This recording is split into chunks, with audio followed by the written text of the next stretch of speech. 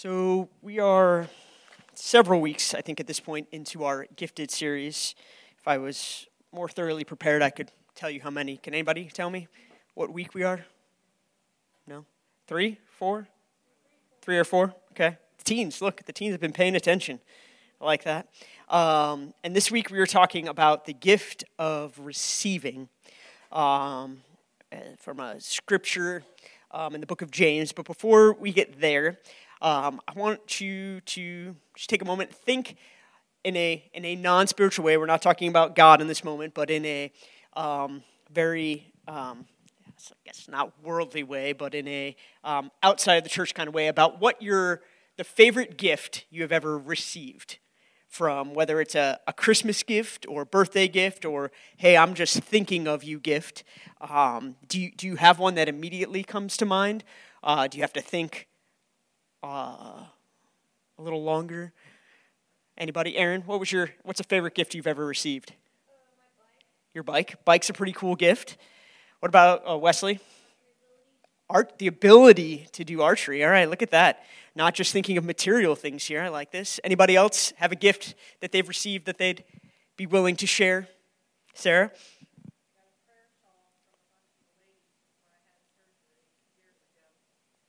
Awesome. Zach? My Nintendo Power Glove for Mike Tyson Punch-Out. Oh. When you were young or just recently? Yeah, this was A while ago. Pretty fun thing now. They don't make them like they used to. Anybody else have a gift? Gifts from your children? Like the awesome dandelions? Yes, sir, Mr. Dickinson. Oh, that is a pretty fantastic gift. Engagement ring. Not the guy who gave it to you, just the ring itself. No, Lou's pretty cool too, right? Anybody else? Lots of fantastic gifts out there. It's kind of hard, there's the material types of gift, there's the ability types of gift, there's the people gifts, how do you break down which of my children is the favorite child that I've received out of the 3? I'd list this morning whichever one wasn't clinging to my leg and crying that they wanted me forever. Yes, it's adorable that they want me forever, except they can't have me forever. And any moment that I leave them, the whole world hears about it. So that's the kind of morning it was at the Miller house. But the gift of receiving today, we're talking about these gifts that we receive from God. Our scripture comes from the book of James, New Testament, one of the epistles. It's towards the end of the New Testament. James 1:17 says, "Every good and perfect gift is from above, coming down from the Father of heavenly lights, who does not change like shifting shadows." God is the giver of anything that is good. There is more good in this world and in our lives than most people realize. In the few verses before the text here in James 1:17, the few verses before that, we read about James talking about how he should consider it pure joy, brothers, when you face trials of many kinds, that even those are good and perfect gifts from God. Everything that we have is a gift from God and undeserved. After salvation and adoption into the family of God, every gift from God is a bonus. Every situation, no matter how difficult, is a gift designed to bring us good in both this life and the next. And those who don't understand this, don't understand that every gift has good in it, no matter how difficult, run the risk of seeing God as a God who changes. They think that one day God is good and blessing them with awesome and amazing gifts, and then the next day, when things may not be so awesome and amazing, maybe they think he's unaware of what Satan is doing, or that God is powerless, or maybe just not good anymore. But that's simply not true. The Father of heavenly lights does not change. He has been good and perfect from eternity past. He is good and perfect today, and he will be good and perfect tomorrow, along with everything that he does and everything that he gives. If we look a little deeper into the verse, that first part reads, "Every good and perfect gift is from above." It is true that Satan has some kind of authority on earth in this current age to cause trouble, which you say in John 12:31, John refers to him as the prince of this world. But it's equally true that Satan is on a leash held by God, which you can read more about in the first 2 chapters of the book of Job, which is found in the Old Testament. So, God is above. Satan has the power of some sort of power here on earth, because we live in a fallen world. But no good and pleasant thing comes from any other place than God. Even when we work hard for something, we still need to thank God for the ability to work. There is nothing we will ever do or achieve that will be completely of our own merit. As well, no hard thing should be considered any less than a perfect gift from God for our good. And honestly, that is a really hard reality, even for the most mature Christians, and something we can wrestle with for all of our days. Partly because our culture has let everything that is difficult be labeled bad, and only easy, fun things or things that come to us quickly as good. So it's pretty countercultural to look at things that are difficult, things that take hard work, or things that take a longer time and aren't instantly gratifying to us as good. But it's central to our faith and growth as a disciple. The second half of this verse reads, "Coming down from the Father of heavenly lights, who does not change like shifting shadows." The heavenly lights, the sun, the stars, they burn bright all the time. The sun burns hot and bright, but daily is hidden from our view by the shifting shadows of the rotation of the earth. Our perspective may get shadowed, but the reality is unchanged. The sun continues to burn bright and hot. Like the heavenly lights, no matter what your perspective is of the goodness of God or his gifts, both pleasant and painful, God is burning bright and hot in his goodness, his holiness, his perfection, and his lovingly fatherly attitude towards us as his children, who he never ceases to raise up into the likeness of his Son, Jesus. Like the sun, God is always present and never changes, regardless of what we see or feel. And the gifts that we have received from him are as present and unchanging as he is. Though there are many, and let me emphasize the word many gifts that we receive from God, good ones, hard ones, and somewhat in-between ones, I want to take some time this morning to highlight 3 of the gifts that we have received from God, or we have the opportunity to receive from God if we choose. The first is wisdom. In Scripture, a gift that is often talked about being received from God is the gift of wisdom. Wisdom is one of the most perfect gifts that God can give to man. There are many examples of people in Scripture asking for this gift, but there is also a very well-known one, or the most well-known one, I would say, is that of Solomon, the king of Israel, who asked God for wisdom. In 1 Kings chapters 2 and 3, we read about how David had been the king of Israel for a very long time, and now his son Solomon was going to become the king.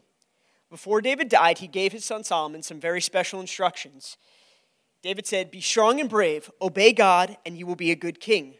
God will keep his promise to us, and that every king of Israel will come from our family." David also told Solomon to make wise choices. And so when David died, Solomon became the king. And one night, God talked to Solomon in a dream, and he said, "Solomon, ask for anything you want, and I will give it to you." Now, a king might ask to live a long life or to be very rich. He could have asked God to take away all of his enemies, or make his entire reign peaceful, or make everybody listen to everything he said. And as I think about this, about what I would have asked, I know like the virtuous answer, there's the virtuous answer of, like Solomon who asked for wisdom, and there's what I would ask in the moment. Like if I was given this dream this last night, and I would say, God asks me, "Hey, what do you want? What do you want most in this moment?" And I probably would have said, when I wake up, that my children will actually listen to the things that I've asked for them.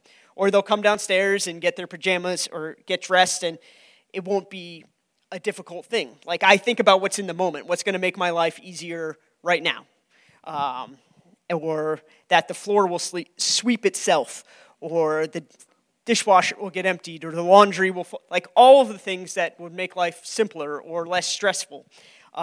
Those are the things that would come to mind because it's a very in-the-moment thing, which is kind of how we look at gifts and the things we receive. How is this going to make my life easier? But Solomon, he wasn't thinking that way. Solomon was thinking about how God could help him lead his people better. And Solomon did not ask for riches or to live a long time. He asked for something even better. Solomon said, God, I am young, and I don't know very much about being a king. Please make me wise. Help me obey you. Help me know what is right and wrong, and help me be a good leader. So God replied to Solomon, I'm happy you asked for wisdom. I'm going to make you more wise and understanding than anyone that has ever lived. No one in the future will ever be as wise as you, Solomon. And then he also said, because you asked for wisdom, I will also give you what you did not ask for. Long life, riches, and honor. You will be greater than any other king while you are alive. Solomon woke up from his dream. He thanked God and praised him. And overall, asking for wisdom worked out pretty well for Solomon. It helped him. It didn't make life perfect, but it definitely helped him as he ruled God's people. James, the author of the book that our beginning verse started in, also encourages us to ask for the same wisdom that Solomon asked for. In James 1:5, he writes, if any of you lacks wisdom, you should ask God, who gives generously to all without finding fault, and it will be given to you. I think last week, Pastor Sam spent the sermon talking about asking and the gift of asking, and sometimes we are hesitant or nervous or struggle to ask, and that over and over in Scripture, God just boldly says, ask. Ask and you will be given to you. Ask for the wisdom. Ask for my presence. Ask for these things. I want to give them to you. I want you to receive them, but you have to be willing. You have to be open. As Jen spoke about earlier, this idea of receiving gifts is an idea of surrendering and knowing that I need something that I don't have. And so I have to be willing to admit that I don't have it all together, that I need wisdom, that I'm not smart enough or wise enough to know how to handle this situation, that I need God's presence more in my life. So it's about admitting and surrendering this idea that I'm lacking and I need God to provide what I don't have. One of the second gifts that we have the opportunity to receive from God is the fruits of the Spirit. I was tempted to sing a very fantastic song or invite my son Reese to come up here. He did mention yesterday that when I was speaking, he was going to come up and hold on to my leg for the entire time. He's 6, and I'm really grateful that he has forgotten that idea because he probably would have followed through if he remembered. But he also, one of his favorite songs for years was the Fruits of the Spirit song. And like the fruit of the Spirit's not a coconut. Anybody ever heard that song? Because it's pretty fantastic. Wesley volunteering to sing for us? No, not so much.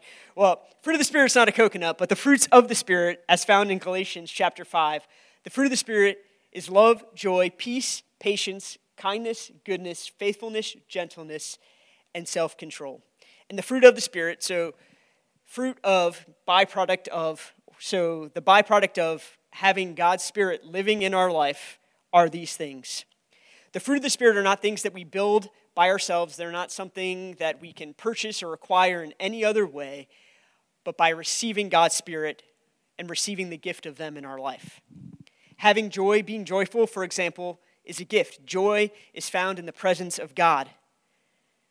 So to have these gifts, to experience these fruits of the Spirit, we have to spend more time with God. We have to be open to receiving what God has for us.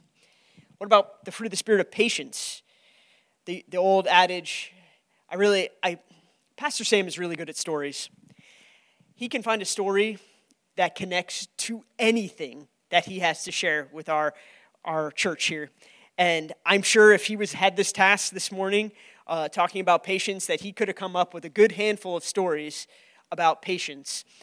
But the only thing I thought of was the saying that you should never ask God for patience or else he will give it to you. Or like that first time, the idea you ask for something, you ask for patience in general or in life, or to build patience with your children or whatever, and then that's the morning you get stuck in rush hour traffic or the highway closes down or your pipe bursts or all the things. That the moment you ask for something is the the moment everything becomes more difficult because she wanted to grow patience, so why not have to live that out? The sentiment is a common joke among those that want to grow patience and experience difficult situations that then force them to be more patient. And it seems in today's world, everything is designed to test patience. Traffic, the 24-hour news cycles, other people. But God's gift of patience comes to us as a gift as we grow in relationship with Him. The more time spent in God's presence, the more patient we become. And now that may sound a little too good to be true, considering the world we live in. But I was thinking about how patient Jesus had to be to put up with his disciples and all the other ridiculousness he encountered. Our small group spent the last few sections of times of small group watching the Chosen series. Has anybody ever watched Chosen? And watching that, I know there's a bit of creative license in there, but just watching how Jesus had to interact with the humanity of his disciples, and really ridiculousness is the best word I have for it. Just the constant doubting, when James and John fighting over who's going to be the greatest and wanting to mess up people's fields and really just bananas kind of stuff. And Jesus did it every day.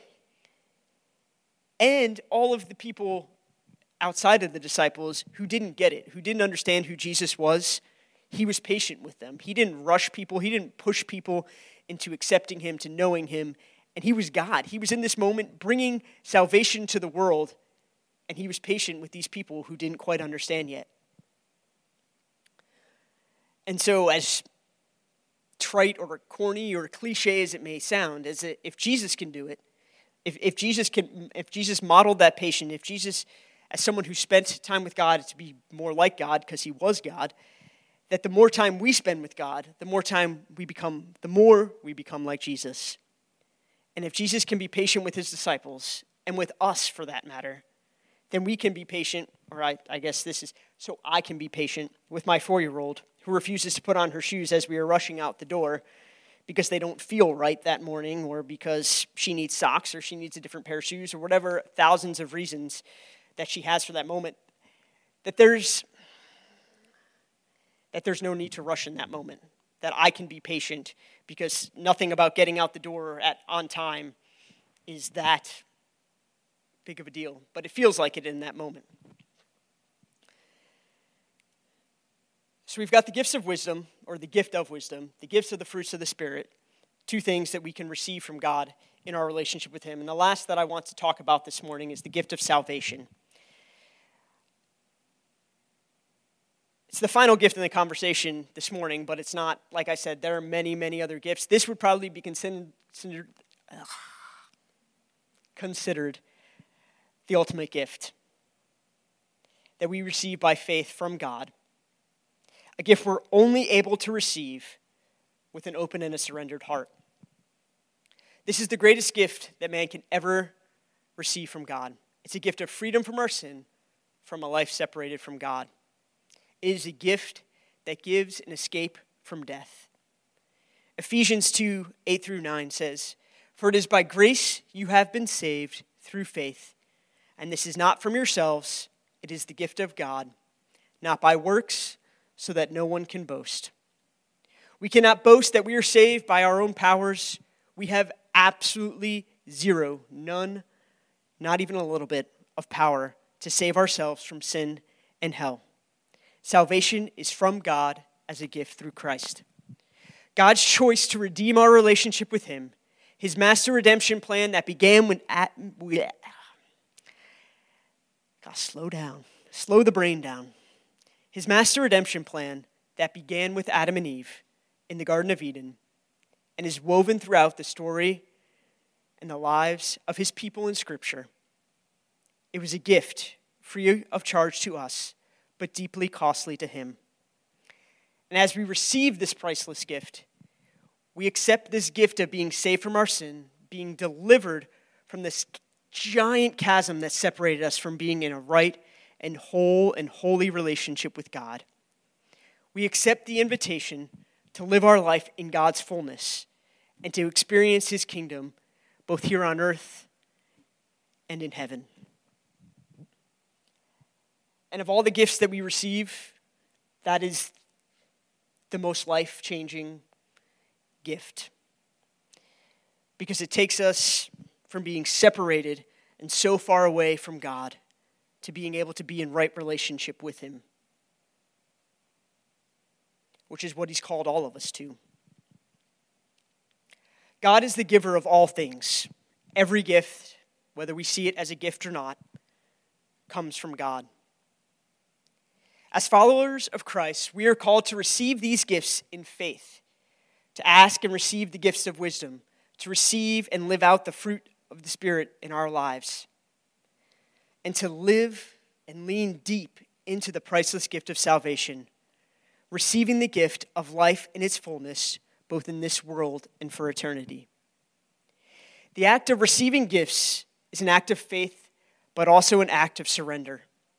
By being willing to receive, we are acknowledging our need, that we are lacking something in our life, and that only God, the never-changing giver of good gifts, can give it to us. This morning, I would like to invite the worship team to come back and lead us in the song, I Surrender All. I encourage you to take a moment as this song is playing and as they lead us to search your heart for the places in your life that you might be lacking, that you may need to lay down your ability to provide for yourself and accept the good gifts that God has for you to receive. As we leave this place this morning, I pray that in every moment of this day, may you surrender to God's call. May you receive the gift of God's love. May you hear the whisper of God's voice. May you feel the presence of God's Spirit. And may you share the knowledge of God's grace with all you meet. Amen.